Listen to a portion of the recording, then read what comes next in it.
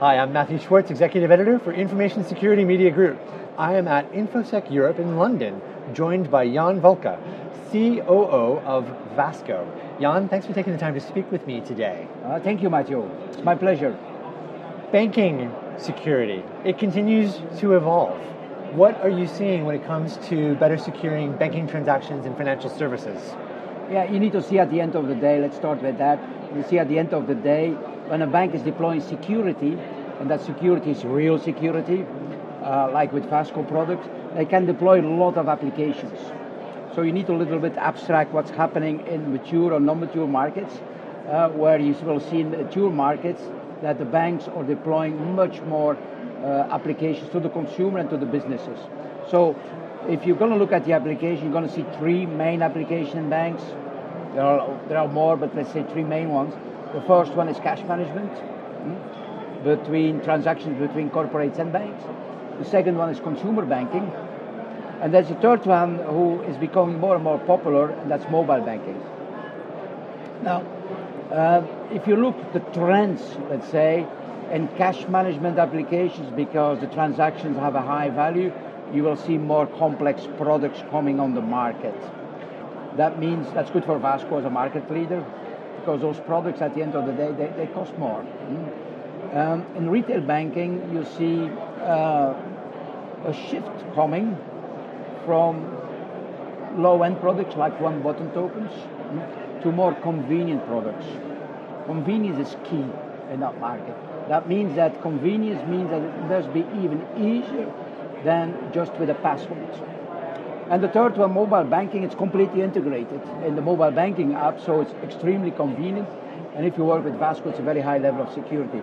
So the trends are higher level of security products in cash management, more convenient products in retail banking, and in mobile banking are completely software that is integrated in the apps. Working backwards, I think a lot of people are becoming more and more familiar with mobile banking.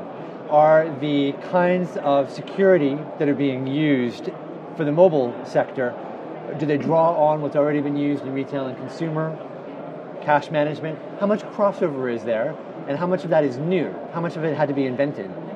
Well, first of all, you need to see that everything is around one account. That account holder, he's doing retail banking on a traditional way with PCs. Maybe he will do mobile banking with his smartphone, and maybe he has a business where he does cash management application. Now you need to see that mobile banking as such is not a standalone application. Most of the time those consumers have more than one application. Because the limits, we all know about smartphones, the screen, the small screen, makes it that you cannot do all applications like you do in normal retail banking. Having said that, we see now a trend with younger people that the first step they do in electronic banking is with mobile banking. So, in the early days, let's say a year ago, first application was retail banking that the consumer did, and then maybe mobile banking. Today we see change that mobile banking become the prime contact of a new consumer to a bank. But, there is a big but. There is a perception that mobile is hot, mobile is fast growing, and that's true. But as such, when we look at our statistics, mobile banking is still only 12 to 13% of the whole population of retail banking. So, good news is, it is still a market that can grow fantastically, but we need to be relative the perception that everything is mobile. That perception not being accurate yet, anyway. That's right. But we keep seeing increased adoption of mobile. I mean, it's still easier in many respects to do your banking from a proper computer than it is to bank mobile, I think. That's true, but you need to see the mobile banking app is not only anymore banking. If I use my mobile banking back, smaller countries, I'm a Belgian citizen, so smaller countries tend to be, technologically speaking, ahead of larger countries like the US. If I show you my mobile banking, you will see that I can retrieve cash without any card. I can pay with QR code technology or e-commerce with my mobile banking app. I can do NFC payments with my mobile banking app. So I don't need to have an electronic wallet from other shops. It is already included in my mobile banking app. So what I'm trying to say here is that retail banking gives you more applications. Banking, I can do investments, I can do home and insurances, which put it a little bit difficult on a smartphone. On the other hand, the smartphone gave me opportunities that I don't have in retail banking. Those payments, electronic payments, ATM banking, and so on. So I should see it as different. Are the threats different for each of the three areas that you outlined? Yes. Smartphone is less secure, of course, or can be less secure than a PC. Therefore, when we go to authentication on mobile banking, we talk about contextual authentication. What does that mean? That means it's much more than just one-time passwords. We do geolocation, we do malware detection, we do jailbreak. You can use the fingerprint to enter in the mobile banking app. So we have today already 12 different applications, and that means that we go beyond just a one-time password. What is the nice thing for a bank? They are collecting information around an identity. Yeah? So if you are here today in London and there is a money transfer that happens 1 hour later in New York, they know it's not going to be possible.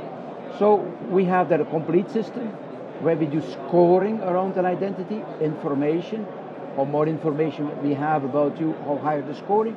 And then we have a decision engine where the bank says we will continue that communication with our customer. So we come up, in fact, from authentication to contextual authentication. So much more than just software on OTP. That sounds like a great system, because if the bank sees evidence of something going wrong, I mean, geolocation-wise is a great example. Obviously, you can lock down the fraud before it gets too advanced. That's right. How do you think contextual banking is going to evolve? Okay. If I look a couple of years further on, we will evolve from contextual authentication to continuous authentication. What does that mean? We need to make the difference here between an identity and authentication. The identity is verified by the bank. If you want to do electronic banking, you first need to open an account.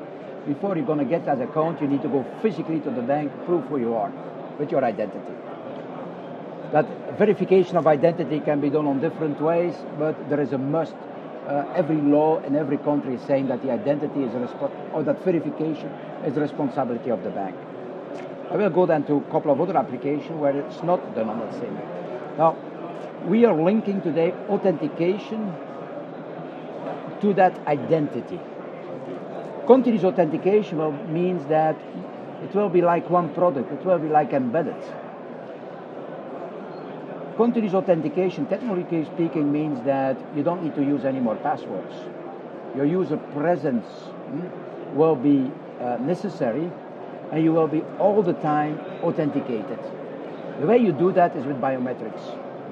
So you have your identity, we collect information, biometrical information around you. The export of that biometrical information is a wearable, like a watch or a tag. And by coming to your PC, to your smartphone, you will identify yourself and authentify yourself towards the application. So no need anymore to passwords. Only your biometric data will be used to authenticate yourself to an application. Having said that, that means that a huge opportunity for Avasco is, if you can do that for tons of other applications. Not just banking. Yeah, where an identity is needed. If you want to play like lottery online, you need to prove that you're older than 18 years. How can you do that? You cannot do that with authentication. You need to do that with an identity that has been verified. So we're going basically in a community that we are creating with our mydigipass.com platform, which is an identity, a trusted identity platform in the cloud. We are coming to create a community. That community is a community of identities that have been verified, either by the government, either by private companies like Experian doing in the US, and we deploy that over several applications together with authentication. That's a very strong proposition that we have more and more to the market. So it goes beyond banking. But coming back to the banks, contextual authentication today, tomorrow continuous authentication. Jan, thanks for taking the time to speak with me today. Thank you, Matthew. See you. Bye-bye. For ISMG, I'm Matthew Schwartz. Thanks for joining us.